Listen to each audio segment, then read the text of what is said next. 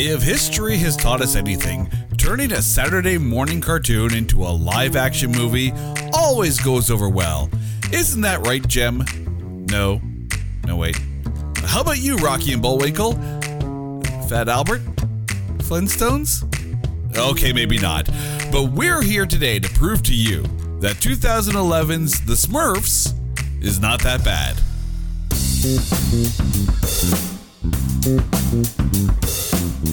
Welcome to this edition of It's Not That Bad, the podcast that looks for A grades in B movies. So happy to be back for you all to listen to us talk good things about poorly rated flicks. Can't say bad flicks, poorly rated flicks. And joining me once again, my wife Carrie is back. Carrie, welcome back to the show. How you doing? I am simply smurfing. Jay, I am so happy. It begins already. To be back. La, la, la, la, la.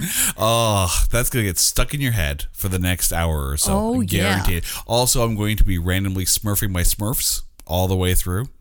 It's you know. It works for anything and everything. So that is because we are talking 2011's The Smurfs live action movie. Now, I have to ask you, when we talked about doing The Smurfs, just how high off the floor did you jump when you realized we were talking this movie? Okay, first thing, my 6-year-old heart goes boom right now. I grew up with the Smurfs. I loved them. Every Saturday morning, had my Smurf jammies on, my hat. I had the hat in my Smurf sleeping bag, watching Saturday morning cartoons and eating my Smurf cereal. I don't think that was a real thing. That could possibly be fake news, but I loved... Or a fever dream. I loved the Smurfs. Like, I still love the Smurfs. Do I not? I have in my collection. To this day, yes. I still have my stuffed Smurfs. So, I know she didn't just swear, she just said stuffed Smurfs. Stuffed Smurfs. So. Now, if she says stuff it up your Smurf hole, that's a different story. So, how is it that we're here talking about a Smurfs property? I don't know, but I am here to defend. I will fight for the honor of the Three Apples High. I am for the little blue guys and Smurfette too. And yeah, it's on. Bring it, Gargamel. We are going to kick this one right in the Smurf. But before we do, it's time to take 2011's The Smurfs and trailerize it. A maniacal villain bent on using magic to facilitate the genocidal end of an endangered species. A proud, undersized community who only want harmony and song, sent to the one place more horrific than their wildest imagination, Manhattan. Watch as these warring mythical creatures take their endless battle to the streets of New York, singing their war song as they smurf the ever-loving Smurf out of their eternal nemesis. In a movie that makes you wish you'd never see the color blue ever again, The Smurfs. Rated PG. Oh my God, I love that. I love that so much. There is so much right and so much wrong in all of that. What you missed in that is that they're 3 apples high and stuck in the Big Apple. Oh, missed opportunity. Missed opportunity. I have failed this podcast already. I'm disappointed. I'm out. How dare. All right, so let's get into a breakdown just of who's in this movie. It stars Hank Azaria as Gargamel, NPH himself, Neil Patrick Harris, Jayma Mays, Sofia Vergara, and I have to point this out. The voice of Saturday morning cartoon Megatron himself, Frank Welker, as Azrael. Oh my God, my girl Katy Perry. That's right, I was about to say. Get to it. The Smurf voices in this. Jonathan Winters, Alan Cumming, Katy Perry, Fred Armisen, George Lopez, Anton Yelchin, Kenan Thompson, Jeff Foxworthy, John Oliver, Wolfgang Puck, and freaking Pee Wee Herman himself, Paul Rubens, are all Smurf voices in this. However, we have to bring this up because every time we talk about one of these movies, we talk about who it almost starred. And we're going to start with the character of Grace, because this almost starred Allison Hannigan as in the place of Jayma Mays. And I'm going to say something completely obvious, and I'm sure the two of them get this a lot. They kind of look alike anyway, so it would have made sense, the fact that, they couldn't get Allison Hannigan, you get Jayma Mays. But I don't see, if either is really an upgrade over the other. They're both really good actresses. I'm going to disagree with you, but we'll get there. We'll get there. We will get there. The role of Gargamel. There's a list of actors who were being considered for the role of Gargamel. I'm going to go through this list here. Wallace Shawn, John Lithgow, Christopher Lloyd, Nathaniel Parker, Robin Williams, Robert Downey Jr., freaking Deadpool, Ryan Reynolds, James Garner, Jim Carrey, Armand Assante, and Michael Palin. It is, there's a few in there where I actually could see them pulling off Gargamel, like John Lithgow, I think would actually make a decent Gargamel. But some of these are just like, do we need a Deadpool Gargamel? Okay, it's so funny that you said that, because as you were going through the list, my vision in my head kept changing to suit each one of the actors and how they would have portrayed Gargamel. And I think they made a good choice. There's a few that I would be curious to see. I think John Lithgow would be a very understated but still very good actor in that. Wallace Shawn is the one that really stands out for me. And if you don't know who Wallace Shawn is, go movie educate yourself and watch The Princess Bride. And the minute you hear the word inconceivable, now picture that guy as Gargamel. I would love to have seen that. I think that would have been a phenomenal casting choice. That would be like throwing Gilbert Godfrey into the role. I couldn't get past the voice. The only thing we want Gilbert Godfrey to do is the audiobook version of 50 Shades of Grey. That's it. That is all. And I definitely don't want Gilbert Godfrey to Gargamel. That would not, no. And no. But some of the other voices that were considered, and at one point cast, but then dropped out for this, Quentin Tarantino as the voice of Brainy Smurf. And I kind of don't hate that one, in all honesty. Oh my gosh. If they're going to do a remake ever, please, QT, make it happen. Right. Kevin James was apparently considered for the role of Hefty Smurf. And then some other voices that were considered, Ben Stiller, Lucy Liu, Ben Affleck, Sally Field, Julius Sweeney, and Marissa Tomei. And you know what? If they couldn't get Quentin Tarantino to be Brainy Smurf, and of course, they had Fred Armisen there, I actually wouldn't have minded Julius Sweeney as the voice of Brainy Smurf. I think that would be a decent matchup on that one. I can see you just shaking your head. Nope. Well, I missed the Apple reference in New York, so clearly I am completely wrong anyways. It does have a phenomenal voice cast already, but there are some decent names here, some of which I would actually be really, really curious to see. Unfortunately, the critics did not like this.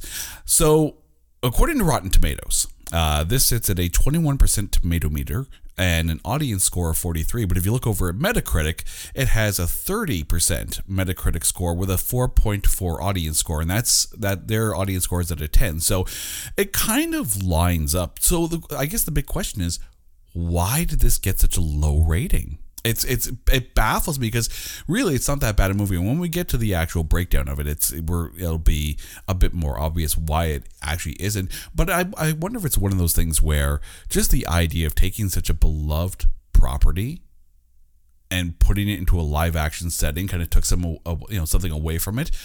But to the same token as well, this is an 80s Saturday morning cartoon and it came out in 2011. So I wonder if the time apart kind of didn't help it.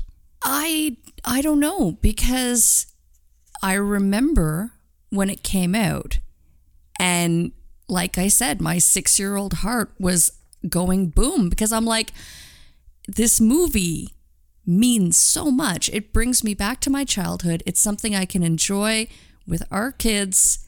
Like, how are there not more people who have that, who crave that nostalgia? It brings you back to your childhood, but not back to Canada's Wonderland. Oh, I went there. Okay, you have to tell the story now. Okay, so no, the Smurfs are not the only ones who were 3 apples high. My parents brought me to Canada's Wonderland, and all I wanted to do was ride the Smurf roller coaster. And I was too short. I was too short to ride the ride. Where's my sad trombone sound? I know. For the record, by the way, Canada's Wonderland, if you ever bring back the Smurf roller coaster, my wife will happily line up and accept your forgiveness and let her ride it this time. But, I mean, the critics aside, this movie did actually get some accolades. And I want to go through the list here. So, it was nominated for Next Must-See Movie at the New Now Next Awards. It was nominated for Favorite Animated Movie Voice for Katy Perry at the 38th People's Choice Awards. And then at the 2012 Kids' Choice Awards, it was nominated for Favorite Movie. Sofia Vergara was nominated for Favorite Movie Actress. And Katy Perry won for Favorite Voice in an Animated Film. So clearly, they nailed their Smurfette. They got that, well done. And clearly the fans of the movie and Smurf fans are like, it's a kids movie, right? It's a kids movie, so it actually did well at Kids' Choice Awards and stuff like that, so that makes sense. And it didn't fare too badly at the box office either. So the Smurfs had an estimated budget of $110 million, had a worldwide gross of $563 million. Now, one of the things I found interesting is that if you remember a while back, Sony Pictures was hacked. They had their information hacked, and part of that hack, it was revealed that this movie actually profited $83 million. So it actually did fairly well at the box office. Not well enough, though, to hit number 1. It did not hit number 1. The highest it ranked was number 2. The weekend it came out, the July 29th, 2011 weekend, the Smurfs debuted at number 2. The number 1 movie, and it was close. It was like less than $1 million difference. The number 1 movie that week was Cowboys and Aliens. Cowboys and freaking Aliens beat out the Smurfs. But if you take a look at what was in theaters at that time, you had those 2 movies, 1 and 2. You had Captain America: The First Avenger at number 3 in its second week. In its third week, you had Harry Potter and the Deathly Hallows Part 2. Further down, you had Crazy Stupid Love, Friends with Benefits. You also had a Transformers: Dark of the Moon in there. And Cars 2 was still sitting at number 10 in like 5th or 6th week of release. Stayed at number 2 for 2 weeks. Cowboys and Aliens dropped down. Number 1 the following week was Rise of the Planet of the Apes. So clearly, the box office proved that the Smurfs wasn't that bad a movie. The Kids' Choice Awards proved that it's not that bad a movie. What is up the critics' butt?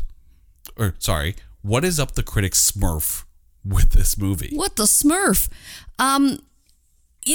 It's interesting because I can only just...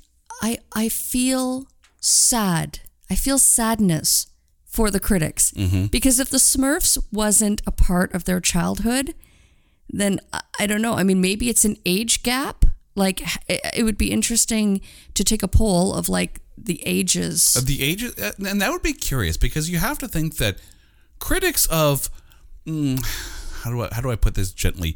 Our vintage probably went into that movie and got what they wanted out of a Smurf movie. But then again, some critics just go in just to Smurf all over the damn film, right? And yeah, this is the way I'm going to swear today, right?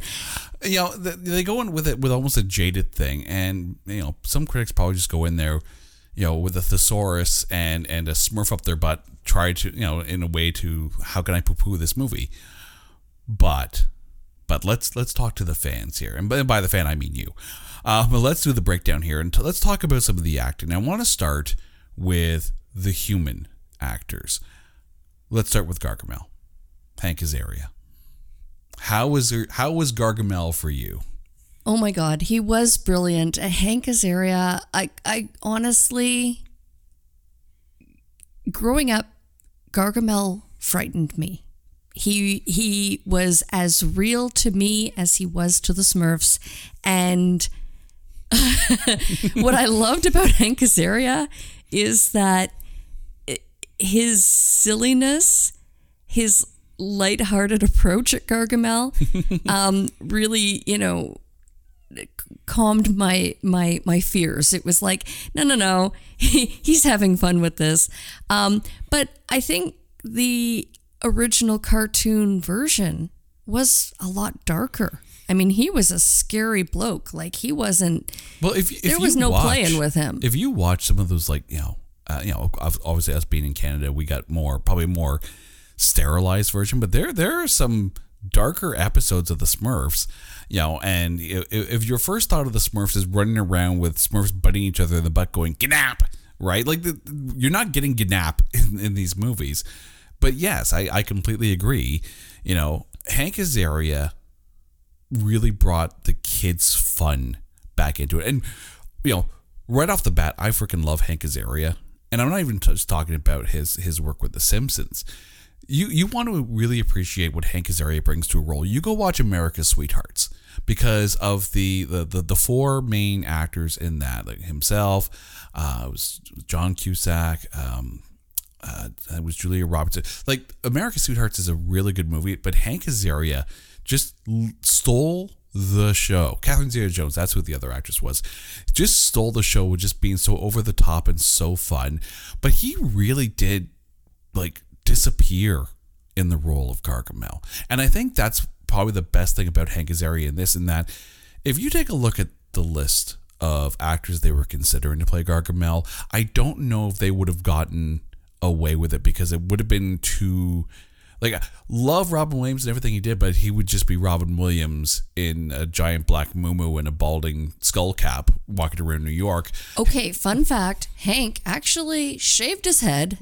Really? And he would go and do voice work for The Simpsons season with the top of his head shaved. That's hardcore. It's hardcore. That is Karen Gillan level, and was it Demi Moore, G.I. Jane? That is some, that's putting your head into it right there. But he lost himself into it. He looked like the cartoon.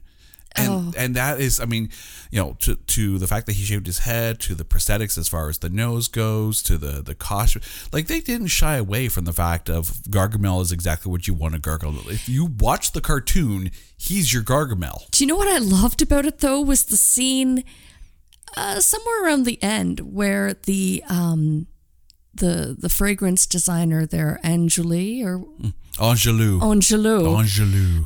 I loved where she was quite taken with Gargamel in spite of his You're a genius. menacing Yes, I know. look. Like, the fact that it was a great little side plot. Yeah. Yes, he was supposed to be a menacing character. He is out to get the Smurf population, and yet he's just so silly and so fun. And I really credit Hank Azaria for making it so fun to watch. That's what I think. If the goal was to make a fun, rompy kids movie, you couldn't have done better. Yeah, would I have liked to have seen Wallace Shawn as Gargamel? Yeah, because that,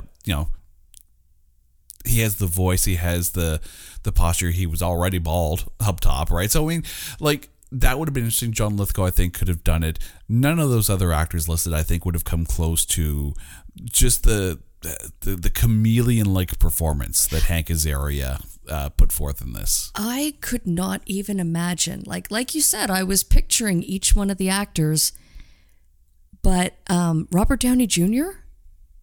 Really? Right? RDJ? How? Like, I could not picture Iron Man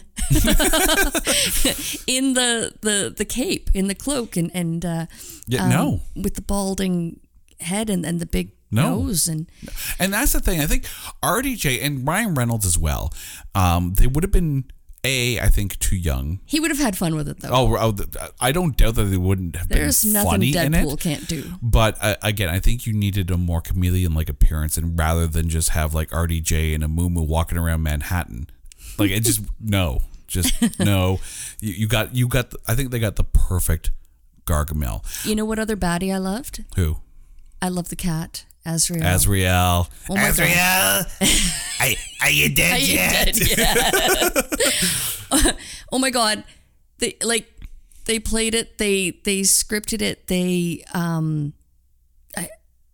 I don't know. It was a puppet, right? Like the puppetry.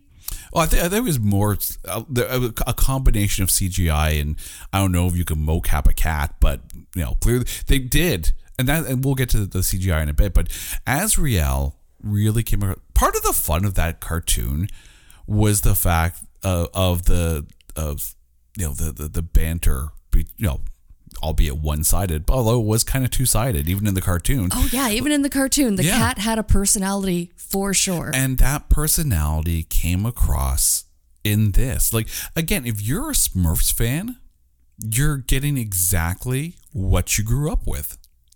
I actually think that Azrael was the evil one of the two. He was the evil genius. Well, cats are evil to begin with. Like, they will straight up stone cold kill you. In your sleep. if you look at them funny. And even if you're not looking at them funny, they'll look at you and go, "Are you looking at me funny?" And then they'll think about killing you. That is the cat's mental state at that point. And yes, I could easily see Azrael being the, and I think that's why Azrael is just so ticked off with Gargamel, right? Because clearly Azrael is just sitting there going, I'm surrounded by morons. I am surrounded by one gigantic, balding, moo-moo-wearing moron, and yet somehow he's the one calling the shot? If Azrael was in charge, the Smurfs would lay waste. Like, they would just be dead. That'd be it. They'd be cat toys. Oh, they would. They would. I would totally... Actually, now you come to think of it, someone now has to make that fan animation of Azrael winning. And just batting around the Smurfs as cat toys. Hello, Pantheon Podcast listeners. Christian Swain here to tell you more about my experience with Raycon earbuds. Our family now has 3 pairs of Raycon earbuds around the house, and my wife just grabbed a pair of the Headphone Pros to replace some headphones from a company that was double the price. And yes, she loves them. Now, if you haven't pulled the trigger on a pair of Raycons, or even if you have, but you're in the market for another pair because they're just that good, well, now is the time to check them out, because they just launched their upgraded model of the best-selling everyday earbuds.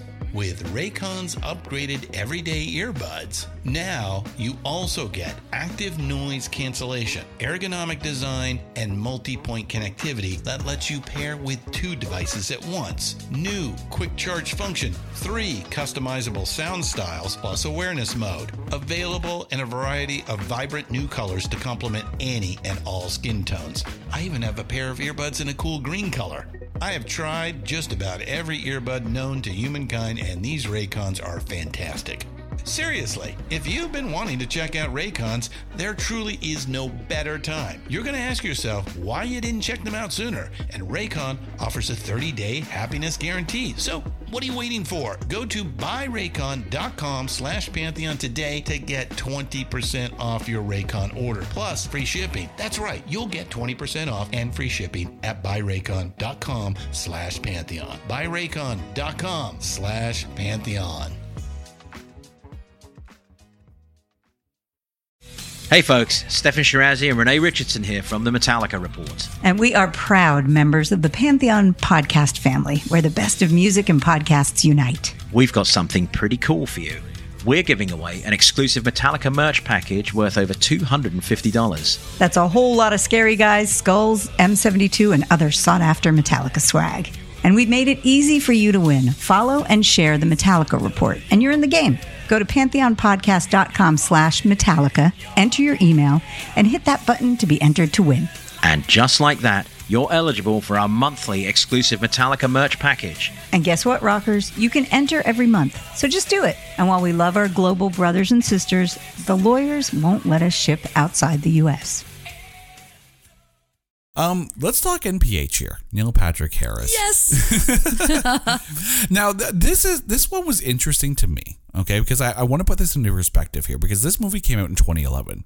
So we are smack dab in the middle of How I Met Your Mother's run. But also released in 2011 was a very Harold and Kumar 3D Christmas. So you have, on one hand, right, Barney Stinson and NPH as himself in his very Harold and Kumar NPH definition. stole my car.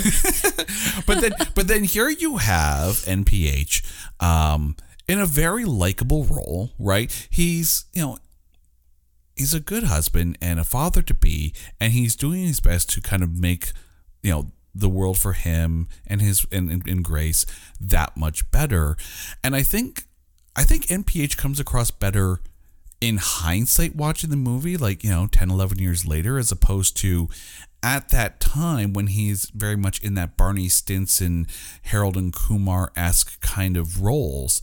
Even though Barney Stinson, at the heart of Barney Stinson, there's a very lovable guy in there that just kind of masquerades or uses that persona to kind of hide a lot of insecurities. And now I'm delving into How I Met Your Mother, but that's another episode. But I think in hindsight, NPH is a lot of fun in this. An interesting choice though at the time to me. I don't know. How about you? Okay. So NPH to me will always be Doogie Howser MD. Okay? Doogie Howser MD. So for me, seeing Neil Patrick Harris as Barney Stinson and stealing a car very drunk in Harold and Kumar, you know what? There is nothing that Neil Patrick Harris can't do. Right. He can do the family-friendly movies. What was it? 8-Bit Christmas? 8-Bit Christmas, which was another one. Was an absolute gem of a film. Brilliant. He is incredibly talented, versatile. He can make you laugh, and he can also make you cry. It's funny you bring up Doogie Howser, because this character for him in the Smurfs, Patrick, feels like almost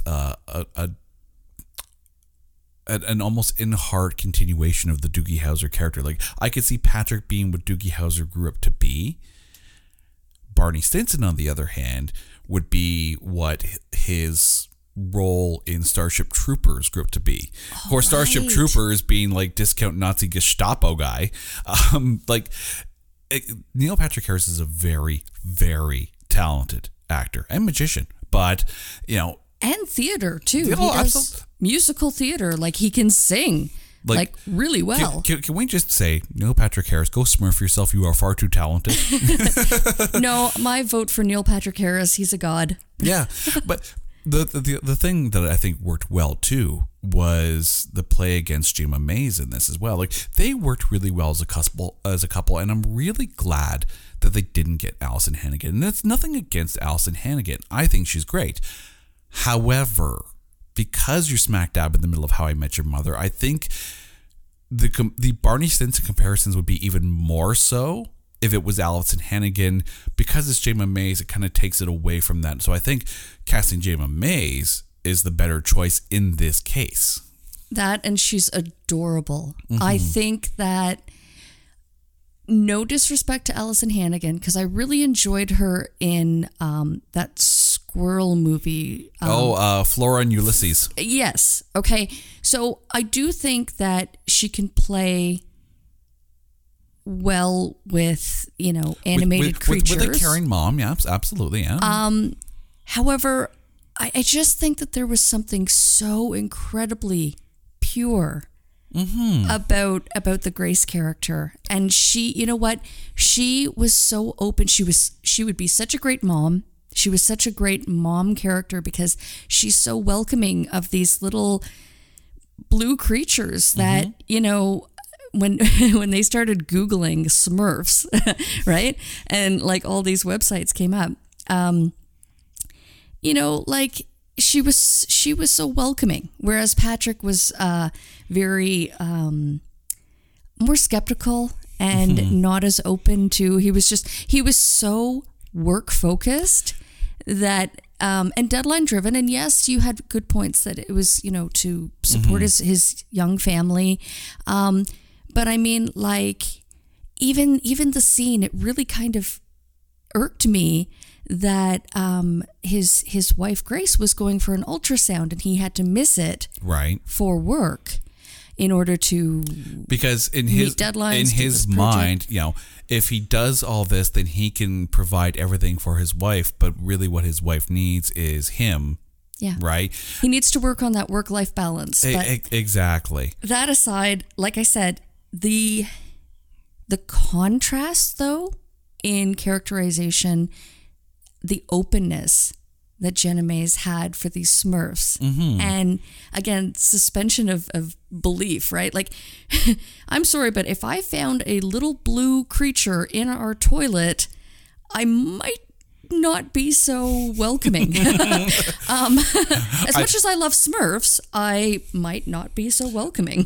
Which is kind of funny because if I found a little blue something in our toilet, like a little blue creature, I would question what we had for dinner. And I would then be calling 911, not for the flush, not for the blue creature who we're about to flush, but for myself because I'd be curious about, you know, what the hell just came out of my intestine.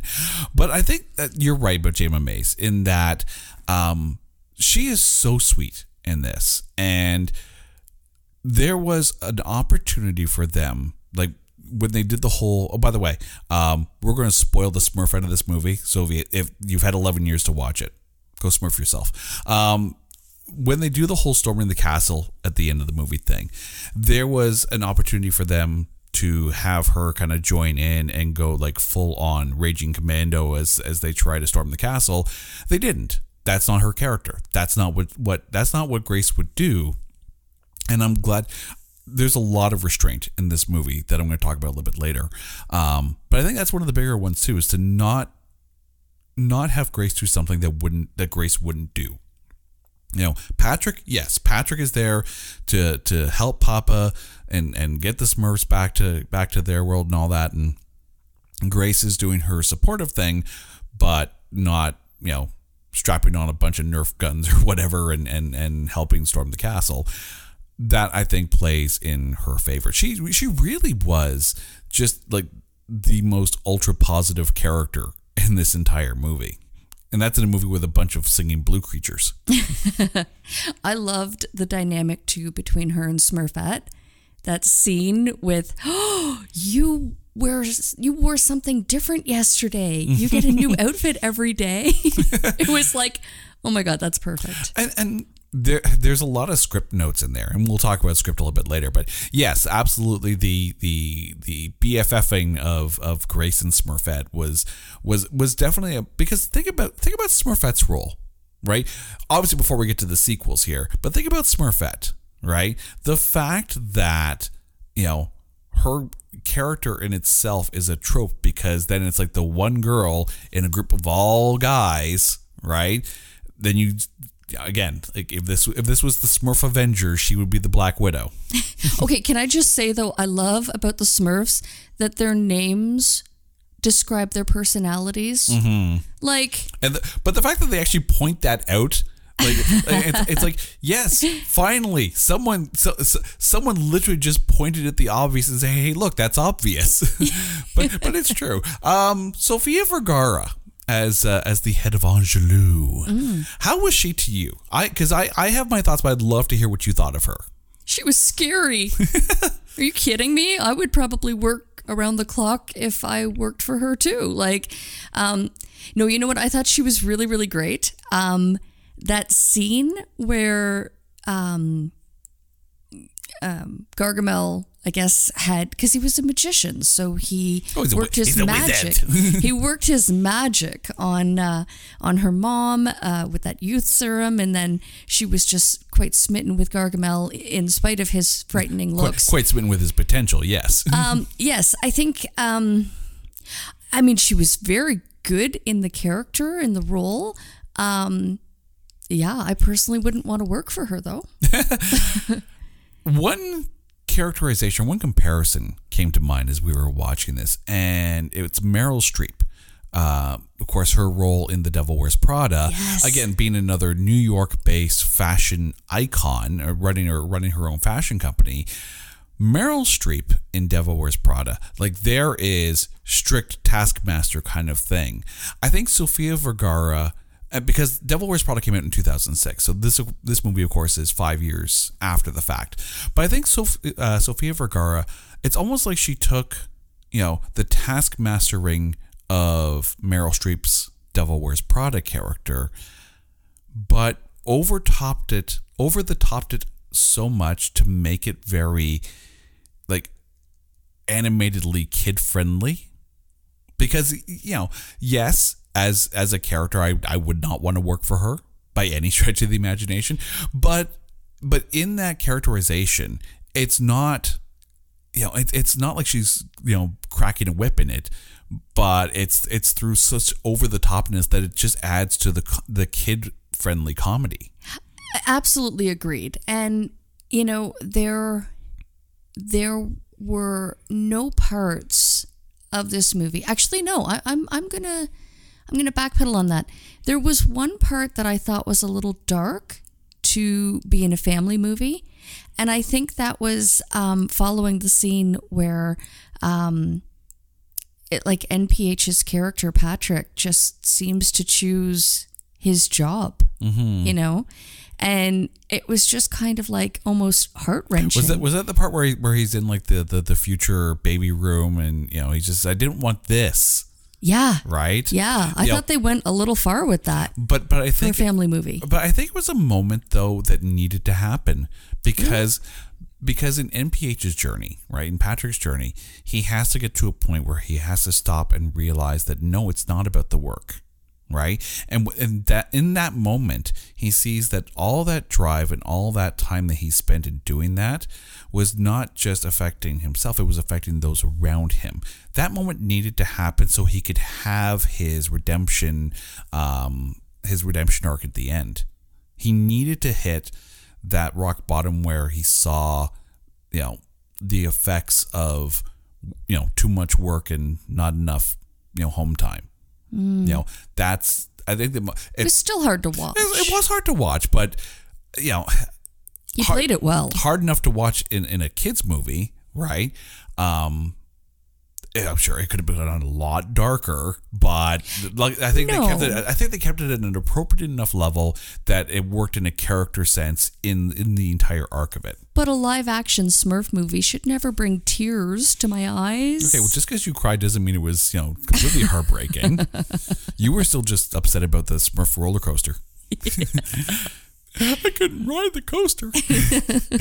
I am curious. Is there anyone else, before we get to the actual Smurfs themselves, is there anyone else as far as the live action side has gone? Because there's one person that kind of stood out for me, and it was the crazy homeless guy that Gargamel kept on running into, that was pushing around the shopping cart, and saying, like, obviously kind of matching Gargamel's crazy. The actor's name is Victor Pagan, and I'm hoping that I Oh no, but he was totally in tune with the Smurfs and what was happening. Well, exactly. He was so pivotal. Exactly. He was more like, he seemed, more sane than Gargamel was seeming at the time. So I looked up Victor Pagan's IMDb and his filmography. And if you want to talk about typecasting here, when we did the Airheads episode and we looked up Ernie Hudson and the number of times that he played a cop, right, or someone in law enforcement, Victor Pagan, in his IMDb filmography, I counted 8 different movies or TV series where he either played a homeless man, bum, or vagrant. Like, Like he was in Jessica Jones. He was a professional panhandler. Professional panhandler. Wow. On screen. Fascinating. And that it's, I mean, I get that there are those kind of character actors, but it's, you know, we talked about Quentin Tarantino, right? And of course we go back to him on Little Nicky and like his street preacher in there, which was just so over the top. It was his Victor Bragan's moments in this were, you know, few and far between, but when they happened, it almost solidified Gargamel's, you know, fish out of water sense in New York. In that, yeah, the homeless guy with the, you know, with the shopping cart seems more sane than you, Gargamel. This is what happens in New York. It was a small little thing, but it worked really well, and Victor Bragan nailed it. I'm ashamed that I missed that because, Right? I mean, literally it was, I mean, yes, his character was great. It was poignant to the role or the storyline, but I completely missed that. The only thing, and the only thing I'm really worried about bringing this up though is the fact that I've now mentioned Little Nicky, and I'm sure somewhere down the road we're going to be covering that film because that movie's horrible. It's so bad. I disagree. Right. So soon on It's Not That Bad, we'll be talking Little Nicky, I'm sure. Coming up next. So let's get to the Smurfs now. And let's start with Papa. Jonathan Winters. His voice as Papa Smurf. Ironic, because aside from Frank Welker, Jonathan Winters is the only other person from the original 80s Smurfs cartoon to carry over to this movie. So him as Papa Smurf was, there was just something so Wilford Brimley-esque about his voice that just oozed, you know, fatherhood, grandfatherhood, however you want to put it, right? There's just something so comforting about his voice in this. 100%. He was absolutely perfect. And I could not picture Papa Smurf sounding any different. Mm-hmm. It's almost like you want to have that tenor of voice. And I mean, like, you know, when we weren't recording, now to our listeners, my wife is a huge Harry Potter fan. And of course we talked about, you know, the first Dumbledore as opposed to the second Dumbledore after the first one had passed away. And that there was definitely a, you know, not a tenor change, but definitely like a temperament change. To be fair, the books got darker, the storyline got darker, Dumbledore's character became far more complex. There's a lot to it and a lot to unpack there. However, yes, I think there was a kindness in, and Richard, what was, I can't remember. do you know his name? Okay. Offhand, I don't know his name. Okay, but in the first Dumbledore, and my apologies because he really was Dumbledore. I just have forgotten the actor's name, and I'm actually ashamed of myself. You should be ashamed. Right now. Well, you know, I 10 points from Gryffindor. Make it 20. But you know what? I own that. But there are certain actors, like whether through voice or through on-screen presence, that you almost want to accept as your own grandfather. Like, again, Wilford Brimley was that kind. Wilford Brimley was like everyone's grandfather when he was in Cocoon. I think where I was going with that is there's either a kindness in the character, in the actor's eyes that can't be, I mean, I'm sure it can, acting, right? You learn to control, everything, including your eyes. But I mean, as you know me well, my eyes cannot lie. Like I don't have a poker face because of my eyes. If I'm angry, there's laser shooting from them. That's if why I'm happy, there's how I know tears. Never to Smurf you off. Right. But where I'm saying is, with Dumbledore, it was in his eyes. With Jonathan Winters, it was his voice and the kindness in his voice. That, is it acting? Is it genuine? I like to think that it's genuine. It's genuinely there, but it was perfect for the role of Papa Smurf. Like I couldn't picture. I mean, like, you know, we joked around that of course Azrael is the voice of Megatron as well, right? Like I couldn't picture Peter Cullen as as Papa Smurf, right? Could not picture, like, I couldn't picture an Optimus Prime type voice as Papa Smurf. Jonathan Winters just absolutely nailed it. I mean, to that same token as well, Clumsy Smurf, as voiced by the late Anton Yelchin, like, really brought a more sympathetic Clumsy.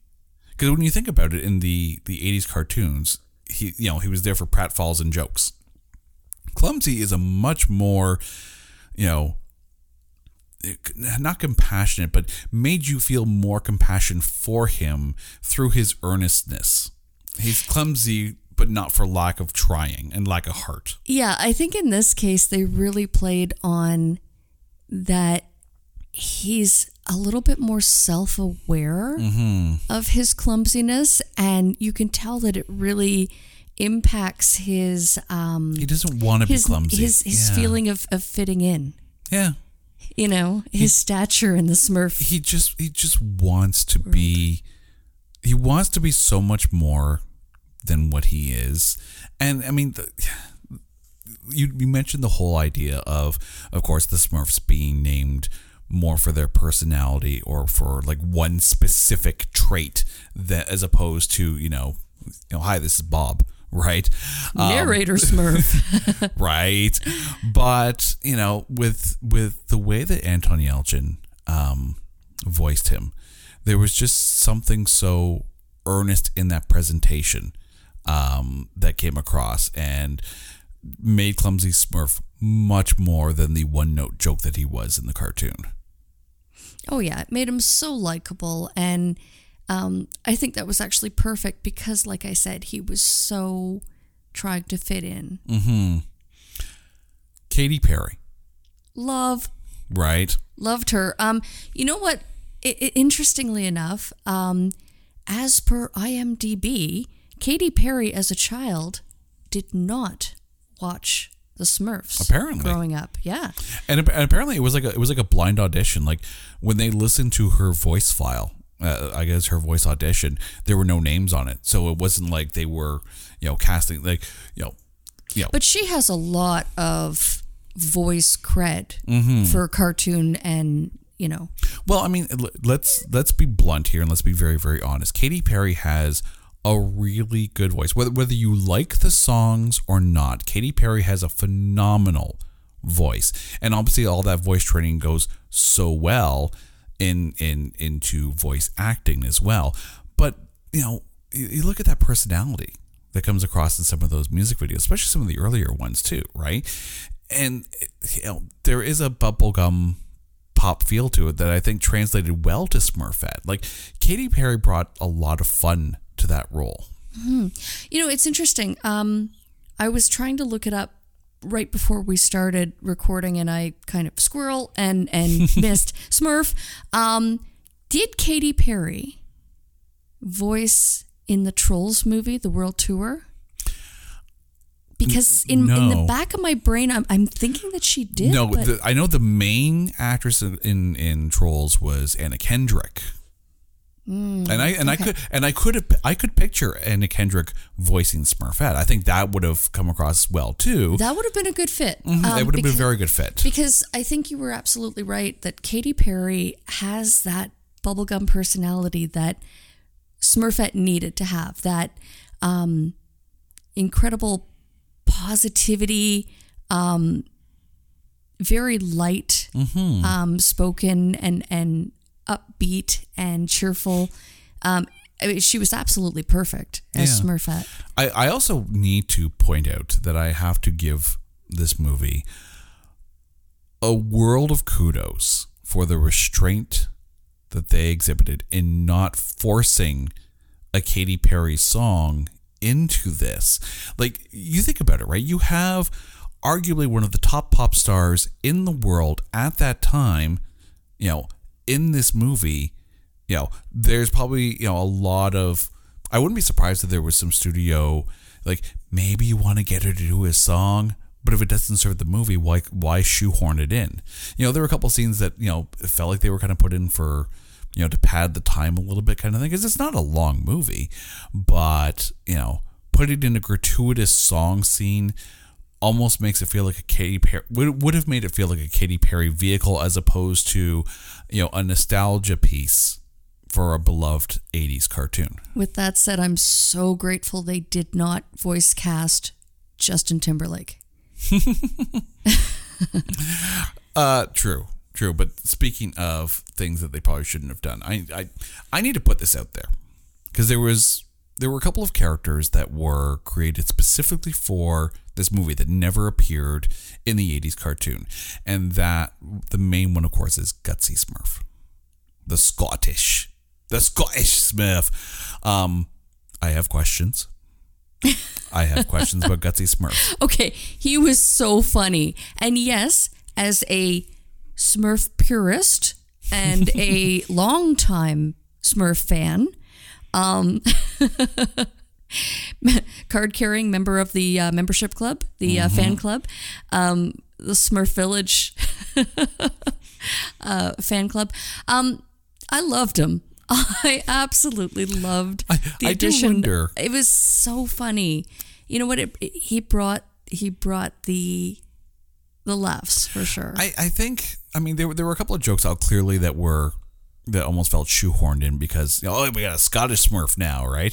Which, for the record, by the way, if that movie is made today, David Tennant is voicing Gutsy Smurf. Oh yeah, without a doubt.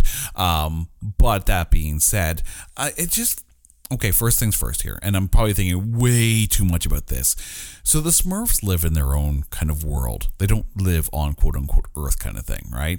So, yeah, they do. They went to Manhattan. Oh, yeah, but after they went through like the portal kind of thing, like this magical portal, right? Like Manhattan is not part of Smurf world, right? So how do they know what Scotland is? How do they have a Scottish Smurf? Where did he get that accent from? Why is he the only Smurf that has a Scottish accent? I have questions. Okay, but Scotland still exists in the world. Okay, if but Manhattan does. How many Smurfs went to human world prior to this movie? And if so, how did we get a Scottish Smurf? I have questions. Again, they're named after their personality traits. Well, why didn't they just call him like Brave Smurf? Like, just get Mel Gibson to come in and voice it, right? The last thing, which is also kind of funny because when you think about it in Braveheart, of course, William Wallace, puts a little blue paint on his face, so maybe right? William Wallace is a Smurf. Dun, dun, dun. We now look at Braveheart very, very, very differently as a bunch of Smurfs wearing kilts going to fight the English. That's the Smurf movie we need. No, probably not. But I think all in all, like the voice casting and a lot of the voices that they had in there, I mean, aside from the main ones that went to Manhattan, they're just in there very, very briefly, right? But that's an incredible voice cast for a bunch of John Oliver is Vanity Smurf. He wasn't on screen that much. Like that's. How do you just call up, yes, we know that John Oliver was the voice of Zazu, but how do you call these people up saying, yeah, I got 2 lines for you, come on in? I'm not busy. Why not, right? Let's get to the directing here. $5 is $5, eh? Oh, God. Okay, let me clarify here for those who don't know what goes on. Before we hit record, Geddy Lee is an absolute gem. And if you go on Spotify and listen to Bob and Doug McKenzie's Great White North album, there's a song on there called Take Off where Bob and Doug McKenzie, Dave Thomas and Rick Moranis have Geddy Lee on there. And of course they're like, oh, hey Geddy, thanks for coming on here. And Geddy's like, $5 is $5. So yes, first of all, go listen to Great White North. Great album. You can find it on Spotify. Then go watch Strange Brew and just enjoy yourselves. But let's talk about the directing here. And it was directed by, and I really hope I pronounce his name properly here, Raha Gonel. Now, full respect here, because I am an editor. And Raha Gonel, and I apologize if I butchered that name. He actually started his career as like an assistant editor and worked his way up to being an editor. He edited movies like 9 Months, Mrs. Doubtfire, Pretty Woman. But as well as far as his directing credits go, he directed Scooby-Doo, Scooby-Doo 2, Never Been Kissed, Home Alone 3, and of course he did the Smurfs 2 movie. So he is a very, very good director and editor. Yay, editors. But I really enjoyed the pacing of this film. So director and script and CGI all hand in hand. The movie didn't feel clunky at all. No, and a lot of work was actually put into the, like, even the skin tone of the Smurfs to make them look a little more natural as, little blue alien type creatures in Manhattan could be. But yeah, I mean, and what's interesting too is the process of procuring the rights from the creator's family. Yeah, they worked hand in hand with the with the, I guess what's the word is escaping me, but the people who look after the Peo collection, like they his worked estate, thank you, that's the word I'm which looking for. Which includes his family members. And what sold the deal was the shared vision of making this movie happen, but staying very true and honoring the original. Yeah, so it was a nice balance. Even there's a scene where, I guess, I don't know whether they're jumping out of a windowsill or they're jumping out of the branch, because in the cartoon, the Smurfs never take their hats off, right? But they do in the movie because they want to use them as parachutes.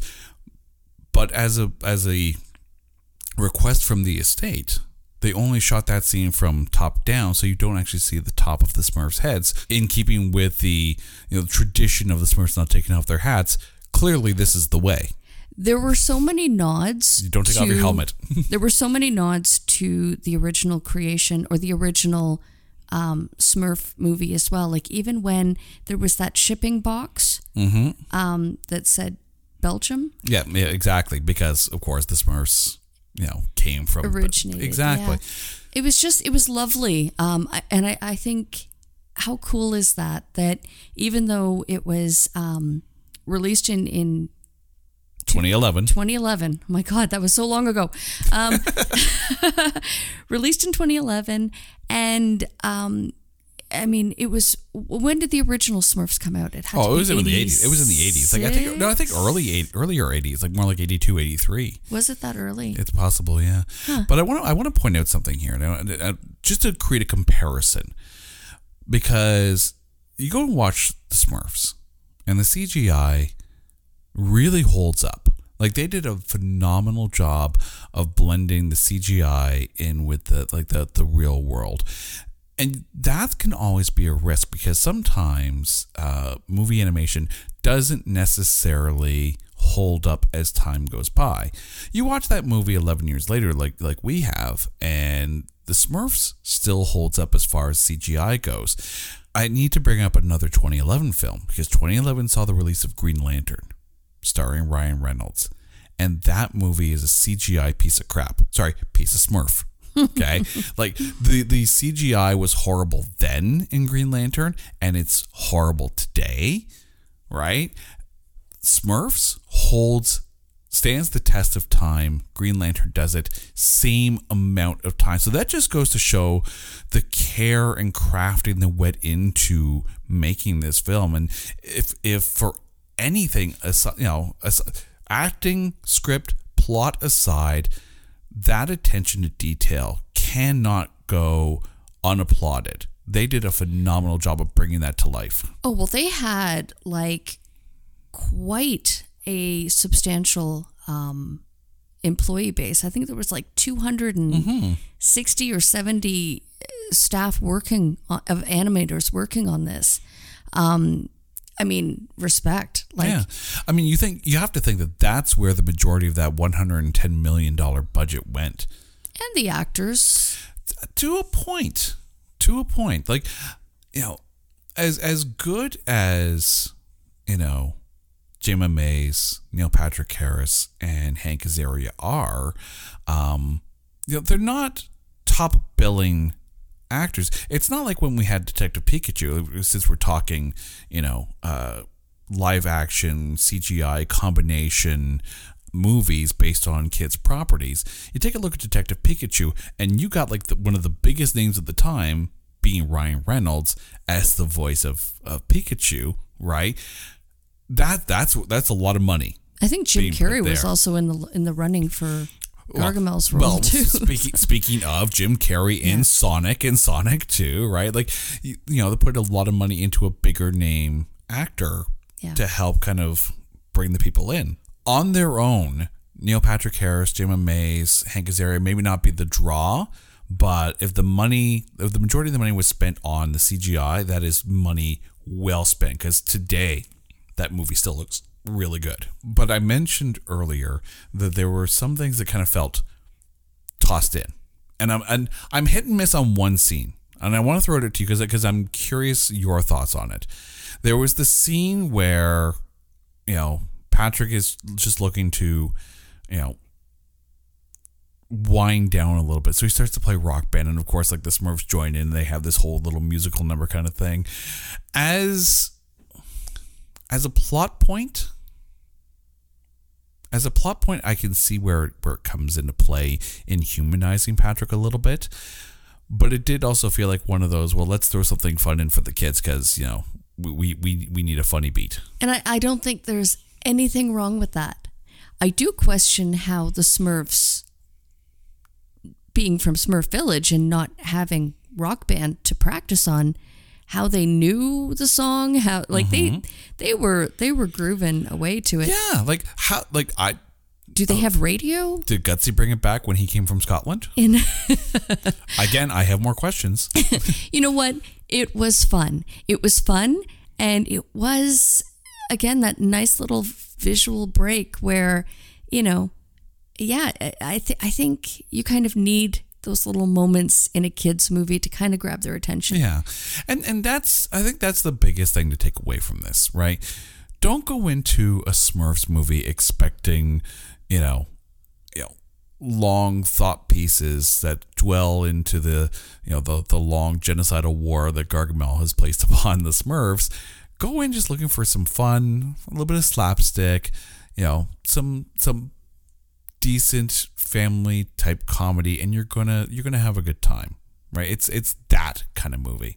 If I can just say though, and I know that we're not covering the follow-up movies, the Smurfs 2, and we'll come back to that one. No, but what I wanted to say though is, of the Smurfs, and it's a trilogy, but it's questionable because the third one the second's definitely a sequel to it, but the third one is kind of standalone. Yeah, it's a bit different, but I think of the three, the first one is the most enjoyable. I think they do get darker, and with that said, for the first movie, just, you know, put your brain and expectations on vacation and just enjoy. Yeah, and, you know, make some popcorn and grab your Smurf blanket. I know everybody has to have had one growing up in the 80s. I know I had a Smurfs. I did not. Well, you were into Transformers. I was into Transformers, yeah. But I had a Smurf sleeping bag,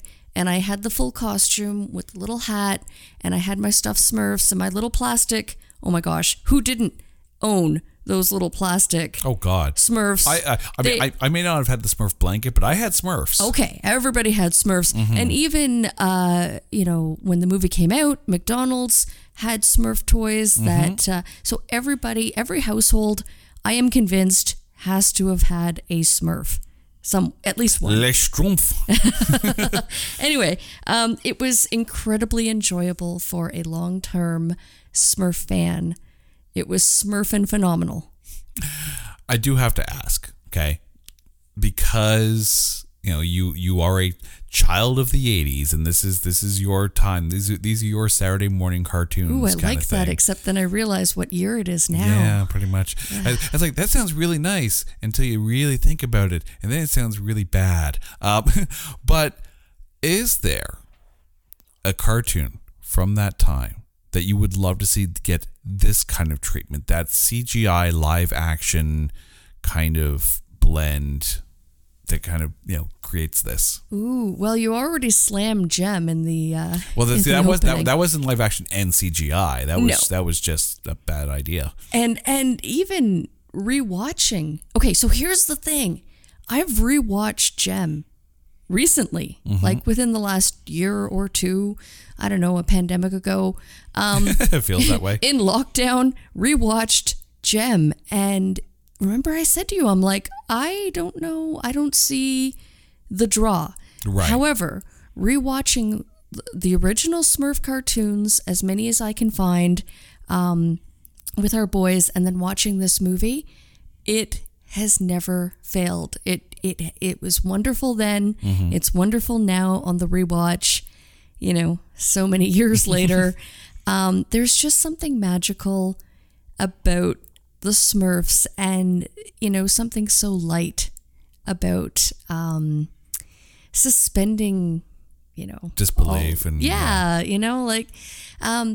So I would say maybe Gem would be it would be a good option. Josie and the Pussycats was an excellent movie. I love Josie and the Pussycats. So that's that was an animated it was comic book yeah, property. a spin-off of Archie, yeah. The Flintstones was fun. Was it though? I will say I am geeking out a little bit because I saw that there's a director tied to a ROM Space Knight movie coming up, and that's all kind of part and parcel with the fact that they're kind of building this, for lack of a better term, Hasbro verse of movies, of which Micronauts is going to be a part of that. So I'm hoping that Mask gets a live action film made. Now, Mask was, and I'm trying to remember the exact acronym. It was a Mobile Armored Strike Command. And yes, I recognize that Mask is spelled with a K, but it's the 80s, so to hell with it. To Smurf with it. So if they put Mask in a Hasbro verse series of films, which would also include G.I. Joe and Transformers and Micronauts and ROM, need a ROM movie. I need to have a ROM movie. It's got to happen. I want a She-Ra movie. I could see a She-Ra movie, but the question is, who do you cast in it? Ivana Lynch as She-Ra. I don't hate that. Yes. I really don't hate that at all. Okay. Luna Lovegood as She-Ra. I could easily see her as that would be okay. Dear Ivana Lynch, please be She-Ra. Just make it happen. Live action She-Ra movie, Ivana Lynch. Like, you realize I'm going to tag her on this, right? Like, this needs to happen now. Do it. We're totally going to do this. Oh yeah, Ivana Lynch, you have our vote for whatever that matters, which is probably not a Smurf chance in hell, or a chance in Smurf, whatever the case. Not a Smurf chance in Smurf Village. Our vote means nothing, but we approve of you being She-Ra. Although I could also see Melissa Benoist, who was Supergirl in the Arrowverse series of shows. But no, I think I actually like your Ivana Lynch choice better. But it is now time. So, Carrie, who is your MVP of 2011's Schlumpf? Can I have a tie? Are you stalling? It's stalling. You know what? I gotta go. I so want to give credit where credit's due. I love NPH, but Hank Azaria. You know what's funny? Hank Azaria took it, yeah. It was a tough call, though. They were both so great. You know what's funny? I had no qualms, no hesitation, no second choice in this one. I wholeheartedly agree with you. Hank Azaria is absolutely the MVP of this film. Because, let's be honest, CGI was going to make the Smurfs look like the Smurfs, right? And very much like a Transformers movie, it doesn't matter who the humans are, but you had to nail the villain. And Hank Azaria absolutely brought to life an iconic 80s cartoon character. Looked like it, sounded like it, acted like it. Like, it was just, movie fans need to appreciate just how good they had it when Hank Azaria was Gargamel. That's what I have to say about that. Okay, but can I give aside props to the writers There was so much humor in... Oh, and self-referential humor. Absolutely. Like they clearly had fun with the script. They clearly had fun with the source material. And like even like the throwaway, I mean, the gutsy Scottish humor jokes aside, because I found that got a little bit much, but even just the little like I kissed the Smurf and I liked it, like that was okay. I had a good chuckle at that one, and I love the fact that was the only reference to Katy Perry's music career in it.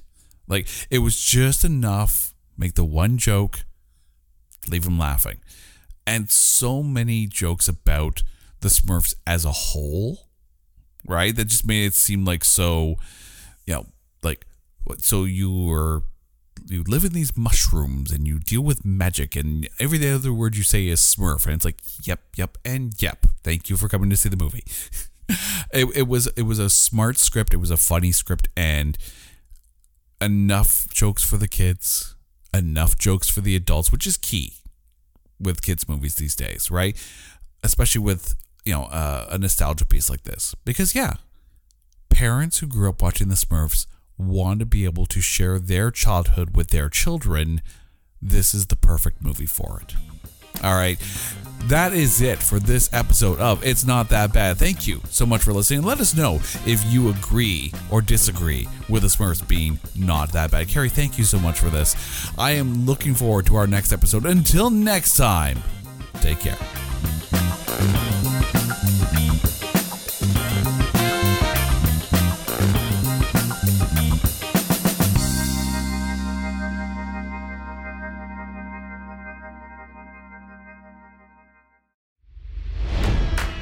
It's NFL draft season, and that means it's time to start thinking about fantasy football. FantasyPoints.com features industry-leading experts and prognosticators using proprietary hand-charted data to help you score more fantasy points. FantasyPoints.com is the place to go for whatever kind of fantasy football you play. Whether you play fantasy football, daily fantasy sports, or do a little bit of everything, Fantasy Points has the meticulously researched content to guide you to victory. And why wait for the fall? Fantasy Points also covers the new spring football league, the UFL. Join the guru, John Hansen, Scott Barrett, Joe Dolan, and other massive names in the fantasy football universe with an exclusive offer. Use code Pantheon for 15% off any Fantasy Points package, including the all-in package, with access to every article, tool, and data nugget that Fantasy Points has to offer. That's FantasyPoints.com and code Pantheon for 15% off at Fantasy Points. FantasyPoints.com, code Pantheon. Score more fantasy points.